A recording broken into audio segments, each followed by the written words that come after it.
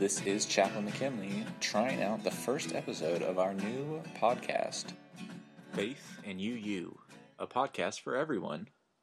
Today we're going to be talking about one of my favorite stories from the Bible and a pretty contentious one, the parable of the Good Samaritan.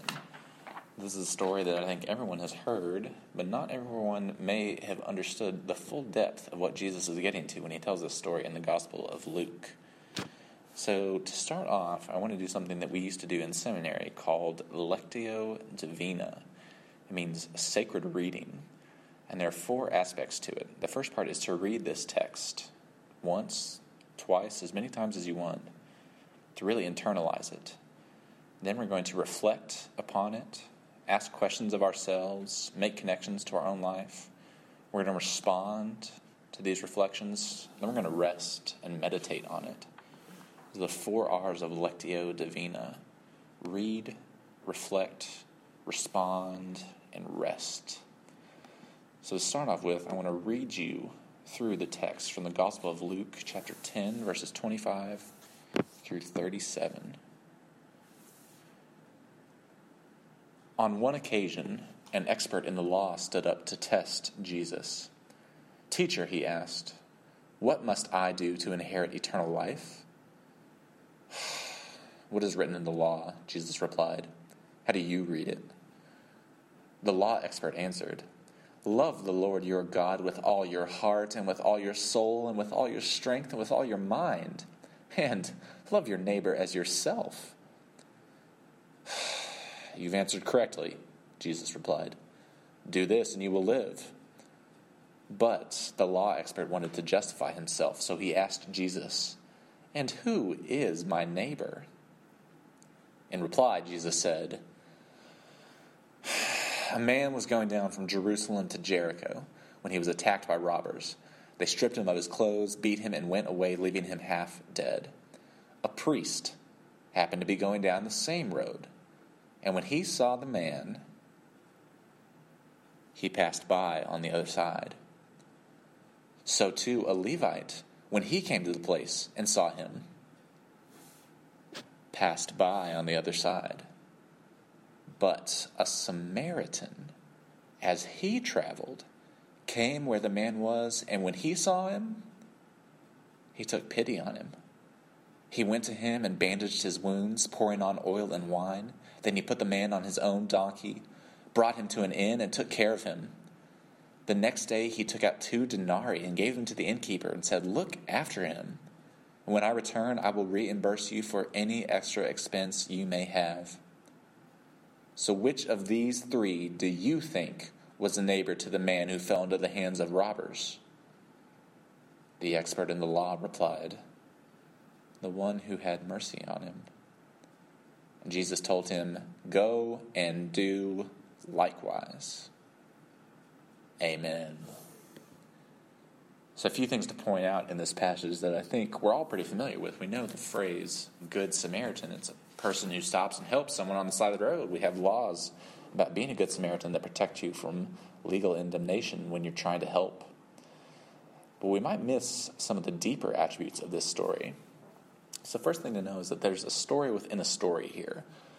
The text starts out with an expert in the law who stands up to test Jesus and ask Jesus these inane questions.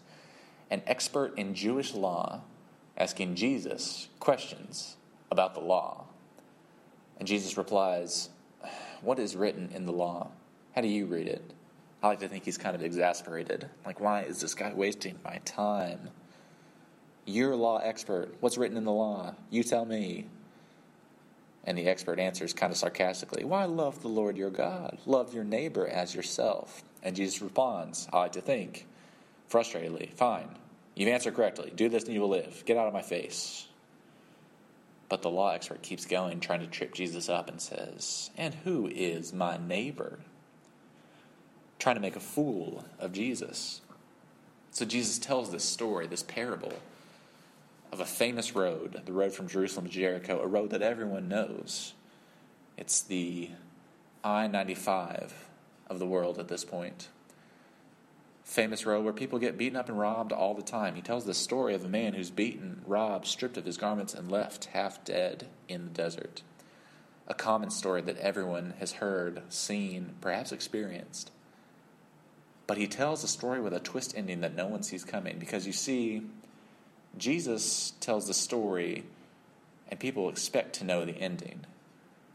It's like they're watching a Superman movie, and Superman is flying through the air, and Lois Lane is falling out of a building. You see the shot of Lois falling through the air, screaming, tumbling, but you know what's going to happen, because this is a Superman movie. Superman is going to come in and save the day, snatch Lois out of the air, saving her life. You know what's going to happen because you've heard this story before. You've seen this movie before. Or if not this movie, a movie just like it. So when Jesus tells this story, the folks think they know the ending, that someone is going to come along and be a good neighbor to this man. This Jewish man laying on the side of the road covered in blood and dirt. And a Jewish priest comes along the road, according to Jesus. A religious person, a leader in the temple, a rich man, you would think would be able to help this Jewish man who's been robbed, but he passes by on the other side. And then to a Levite, a temple official, comes by, another religious person who knows the Jewish laws, to help this Jewish man on the side of the road, and Jesus pauses to say the man passes by on the other side. And then the Samaritan shows up. And a Samaritan is a person from Samaria who is not Jewish. The Samaritan is not Jewish, and this is important because not only is the Samaritan not Jewish, the Samaritan is really not Jewish. I think about the scene from The Lion King when Mufasa takes baby Simba up on top of Pride Rock and looks out, and I imagine him applying it to this and saying, "This is the land of Israel. Everything the light touches is our kingdom, full of Jewish people." And young Simba says, "But what about that dark place over there?" "Ah, Simba, that is Samaria. You must never go there." That's who the Samaritans are. They're the untouchables, the enemy, the other, the people we don't like, the people we don't get along with, the people we would never touch, let alone marry, let alone help out on the side of the road. This is the Bloods helping the Crips. This is the Hatfields helping the McCoys. This is the Navy SEALs being helped by Al-Qaeda. They're as opposite as you can get. So the people hearing this story, they think they know that the Jewish priest is going to help, and he doesn't, oh no, he has too many things on his mind. So the Levite, no, he's going to help. But he too passes by on the other side. He must be scared. But the Samaritan, the one we don't touch, the one we don't like, our enemy, is stopping to help this man. And not only does he help him, he goes the extra mile, bandages his wounds, disinfects them with oil and alcohol, puts the man on his own donkey, brings him to an inn, pays for his room, promises to reimburse any extra expenses, goes out of his way to help the Jewish man. And then Jesus finishes this incredible story by turning it back on the law expert who had the audacity to challenge him in the first place and says, "So, you tell me, which of these three do you think was a neighbor to the man who fell into the hands of robbers?" And I like to think the expert in the law replies sheepishly, ashamedly, defeatedly, and the one who had mercy on him. And Jesus gives him one final barb and says, "Then go and do likewise." Quit wasting my time, quit wasting your time, quit wasting the gifts that God has given you, asking me these inane questions when we are called to be out there helping those in need, giving of ourselves what we can. That is the heart of this gospel, the heart of this parable, a story that is flipped on its edge. You think you know the ending, that this is a story about personal charity, about how you just need to be a good person and help out. But it's much deeper, much richer, much more intoxicating. It calls for an entire change to a system that says there are others and there are us. There's them and there is we.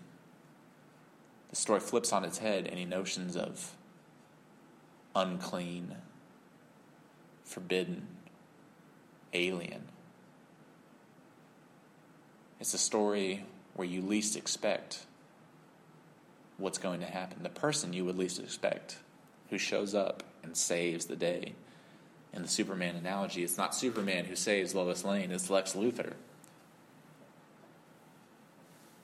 That is the radical heart of this passage from the Gospel of Luke. Something we can read, we can reflect on, and we can ask the questions. Who am I in this story? Because I think that's what makes this so powerful. When Jesus talks to this expert in the law, surely the expert in the law can't help but hear himself in this story. Maybe in the priest, the expert of Jewish law, or in the Levite, the expert of Jewish law, both of whom pass by on the other side. And this law expert who thinks he knows what it means to be a good neighbor, he knows so well he's going to show up Jesus by coming to the area to question him and test him.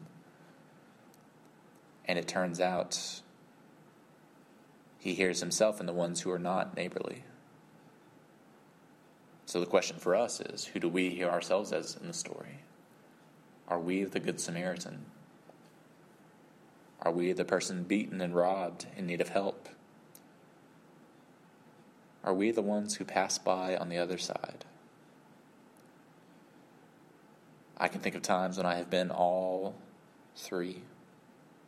I'm sure that you can as well. And I think the point of the story is not to look down upon the priest and the Levite who pass by on the other side, because they may have legitimate reasons for not being able to help. Maybe they want to and feel unable. Maybe they're weak. Maybe they're scared. I think rather the emphasis is on the fact that the Samaritan, the other, the change that he wants to see in the world is made right then and there on the road from Jerusalem to Jericho. He takes the man in, has pity on him, takes care of him, changes the system around to care for those in need. It's more than just personal charity. It's working against the very powers in the world that would prevent you from thinking there's any other solution to this than a personal one. There is an economic, a social, and a political solution to helping those in need on the side of the road, those who have been beaten, robbed, stripped of dignity, and left to die by an unforgiving system. Jesus turns all of that on his head, points it out that this is the message he was supposed to send. This is the heart of the gospel, and that we, dear friends, are to go and do likewise. Go and do likewise. He's not saying you have to be the Samaritan all the time. He's not saying you have to be perfect. Just go and do likewise. Do what you can when you can. Help those in need in whatever way you can for as long as you can. Work against the systems that put them there in the first place. Stop the robberies before it ever starts.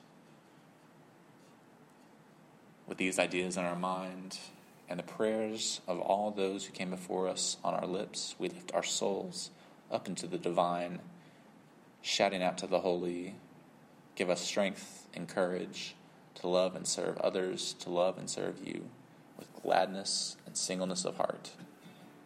Amen.